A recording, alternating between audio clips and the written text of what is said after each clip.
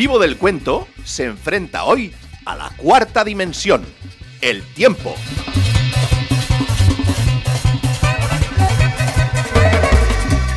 Hubo un tiempo en que el tiempo todavía no tenía nombre, pero después de muchas vueltas al sol, decidimos incorporarlo a nuestras mediciones.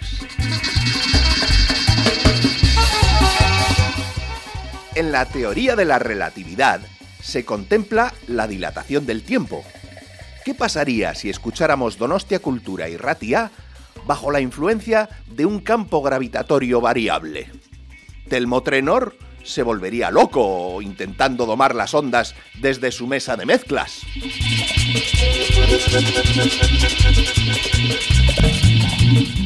En apenas un par de minutos, la voz de No Pachanguero podría contarnos por fin el cuento de nunca acabar.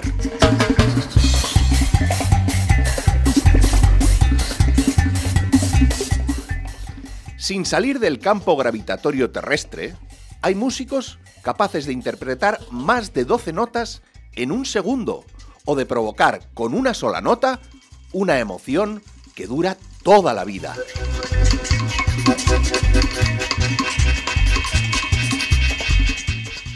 Vamos a jugar con el tiempo. Bienvenidas, bienvenidos a Vivo del Cuento.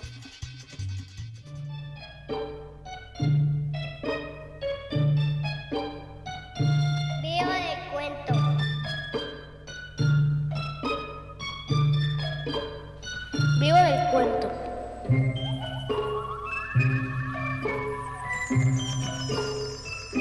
Vivo del Cuento.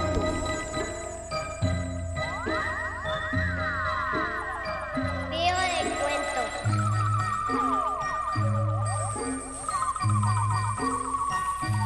Vivo del Cuento.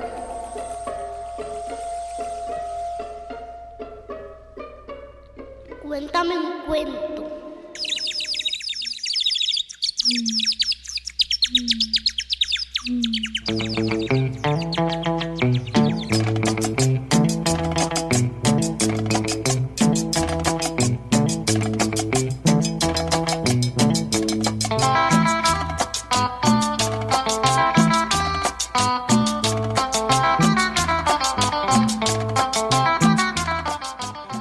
Julio Ramón Ribeyro nació en Lima, Perú, el 31 de agosto de 1929.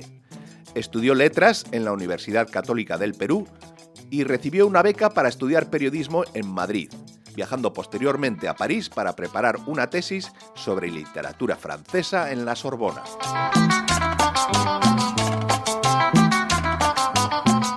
En París trabajó como traductor y redactor de la agencia France Presse. Esto fue del 62 al 72, y en el 72 fue nombrado agregado cultural peruano en París y delegado adjunto ante la UNESCO. Posteriormente, ministro consejero, hasta llegar al cargo de embajador peruano ante la UNESCO del 86 al 90.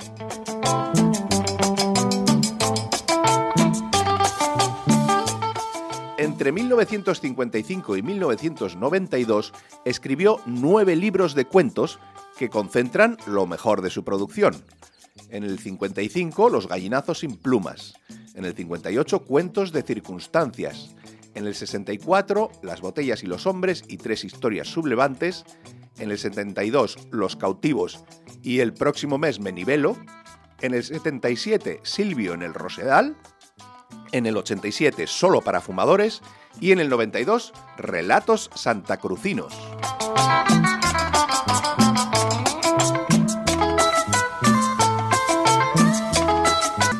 El conjunto de esta obra lo reunió en el libro La palabra del mudo, publicado por primera vez en 1974 y que fue ampliando a lo largo de su carrera.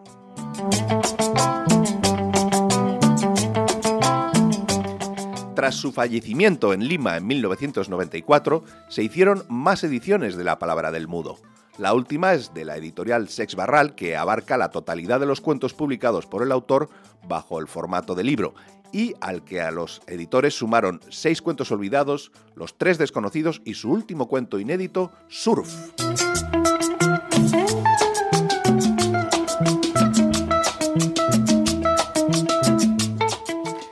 Demetrio es un relato que pertenece al libro Silvio en el Rosedal y que publicó por primera vez en el 77 como parte del tercer tomo de la palabra del mudo. Os dejamos con él.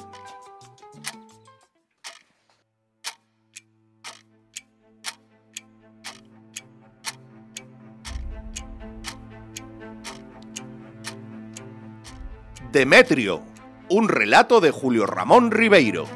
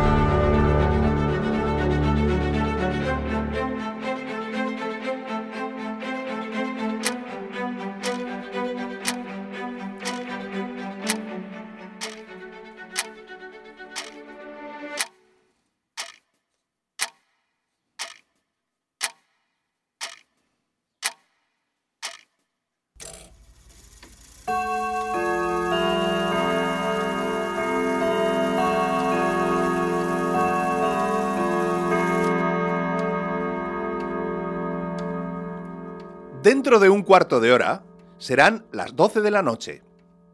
Esto no tendría ninguna importancia si es que hoy no fuera el 10 de noviembre de 1953. En su diario íntimo, Demetrio von Hagen anota: el 10 de noviembre de 1953 visité a mi amigo Marius Carlen. Debo advertir que Marius Carlen soy yo, y que Demetrio von Hagen murió hace exactamente 8 años y 9 meses. Pocas semanas después de su muerte, se publicó en un periódico local una nota malintencionada que decía: como saben, nuestro novelista Demetrio von Hagen murió el 2 de enero de 1945. En su diario íntimo, aún inédito, se encontraron anotaciones correspondientes a los 8 años próximos. Se descubrió que lo escribía por adelantado. Únicamente la amistad que me unía a Demetrio me incitó a emprender investigaciones para las que no encuentro otro adjetivo que el clásico de minuciosas. Si bien no lo veía desde la última guerra, conservaba de él un recuerdo simpático y siempre me pareció un hombre probo, serio, sin mucha fantasía e incapaz de cualquier mixtificación. El hecho, pues, de que escribiera su diario por adelantado solo sugería dos hipótesis. O era una broma de los periodistas, que habían cotejado mal las fechas de su diario inédito, o se trataba más bien del principio de un interesante enigma.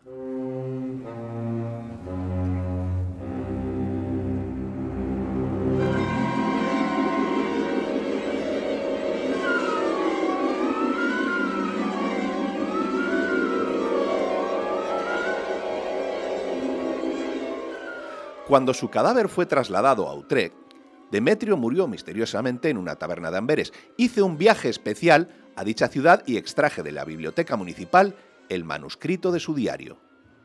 Revisado superficialmente por los periodistas, quienes habían comprobado solo la incongruencia de las fechas, el manuscrito se hallaba en un estado lamentable, lleno de quemaduras de cigarrillo y manchas de café.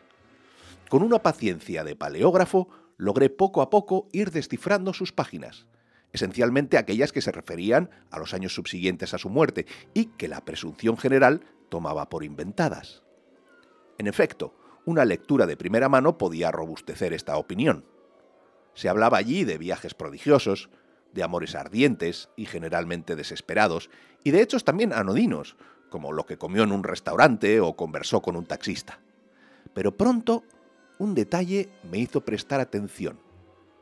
En la página correspondiente al 28 de julio de 1948 decía: «Hoy asistí al sepelio de Ernesto Panclós». El nombre de Ernesto Panclós me era vagamente familiar. Recapacitando, pude precisar que tal nombre correspondía al de un amigo común que tuvimos en la infancia.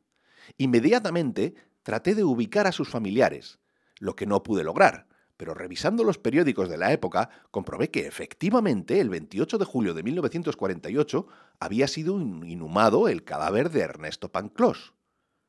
Este aserto me intrigó un poco, pero no me curó de cierto escepticismo. Pensé que podía tratarse de una simple coincidencia o de un caso de adivinación no ajeno al temperamento de los artistas. Pero, de todos modos, quedé preocupado y solo por el afán de tranquilizarme, decidí llevar mis indagaciones hasta sus últimas consecuencias.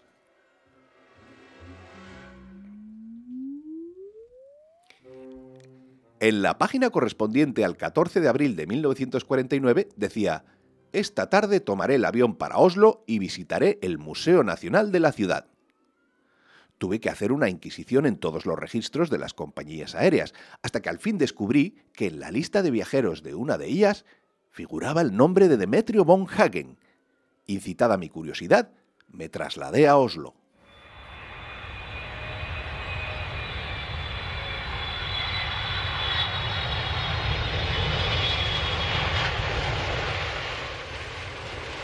En el libro de visitantes ilustres del Museo Nacional aparecía registrada la firma de mi amigo.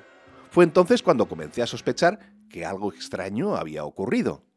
Varias veces acudí al cementerio de Utrecht, a fin de mirar la lápida mortuoria y verificar el nombre y la fecha del deceso de Demetrio.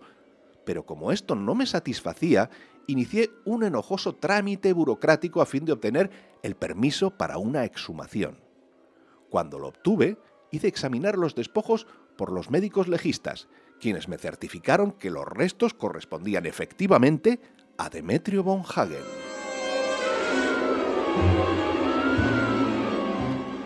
Continuando la lectura del diario, hube de hacer una nueva definitiva comprobación.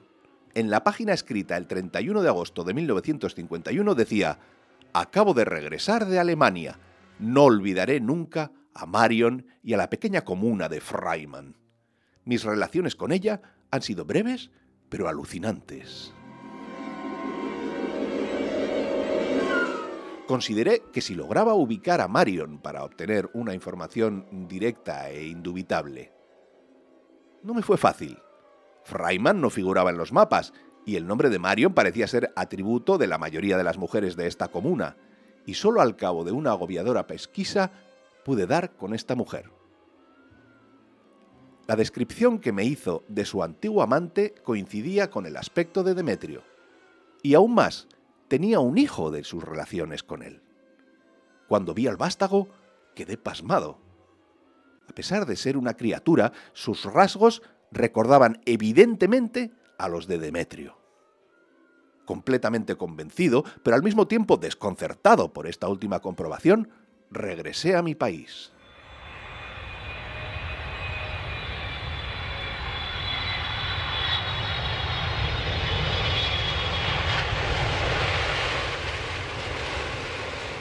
Durante largo tiempo reflexioné, no sin temor de estar hollando un terreno prohibido, sobre estos singulares fenómenos. Incluso consulté la opinión de entendidos en la materia, pero todos acogieron mi solicitud con chanzas, se negaron a revisar mis pruebas y dijeron que alguno de los dos, el difunto o yo, debía estar loco. Los más corteses me hablaron en términos indiferentes de prospección de la conciencia, o disimularon su ignorancia bajo la palabra azar. Lo cierto es que en este momento mi confusión prevalece y pocas son las conclusiones que puedo sacar. Es evidente que Demetrio murió el 2 de enero de 1945, pero también es cierto que en 1948 asistió al entierro de Ernesto Panclós, que en 1949 estuvo en el Museo Nacional de Oslo y que en 1951 conoció en Freimann a Marion y tuvo con ella un hijo. Todo ello está debidamente verificado.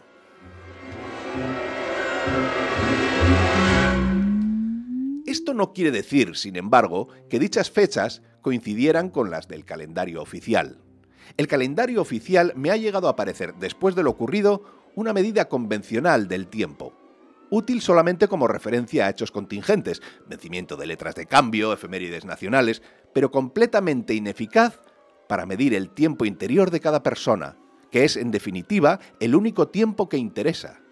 Nuestra duración interior no se puede comunicar, ni medir, ni transferir. Es factible vivir días en minutos e inversamente minutos en semanas.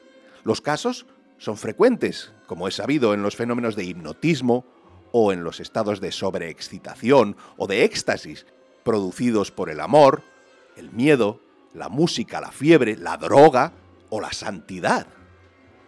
Lo que no me explico es cómo puede trasladarse esta duración subjetiva al campo de la acción. ¿Cómo se concilia el tiempo de cada cual con el tiempo solar? Es muy corriente pensar muchas cosas en un segundo, pero ya es más complicado hacerlas en ese lapso. Y lo cierto es que Demetrio von Hagen hizo muchísimas cosas en su tiempo personal, cosas que se cumplieron solo después en el tiempo real. Y hay muchísimas cosas que hizo y que aún están por realizarse. Por ejemplo, para el año 1954 describe un viaje al Himalaya en el cual pierde por congelación la oreja izquierda. O sin ir tan lejos, para hoy, 10 de noviembre de 1953, señala una visita a mi casa. Esto, sin embargo, no me ha ocurrido a mí. No ha sucedido en mi tiempo, ni en el tiempo solar. Pero aún no ha terminado el día, y todo puede ocurrir. En su diario no se precisa la hora, y aún no son las 12 de la noche. Puede, por otra parte, haber aplazado esta visita sin haberlo anotado en su diario. Falta solamente un minuto, y confieso sentir cierta impaciencia.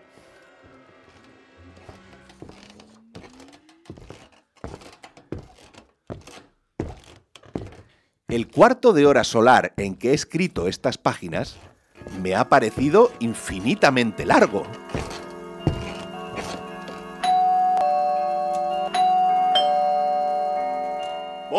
Voy, sí, ya llego.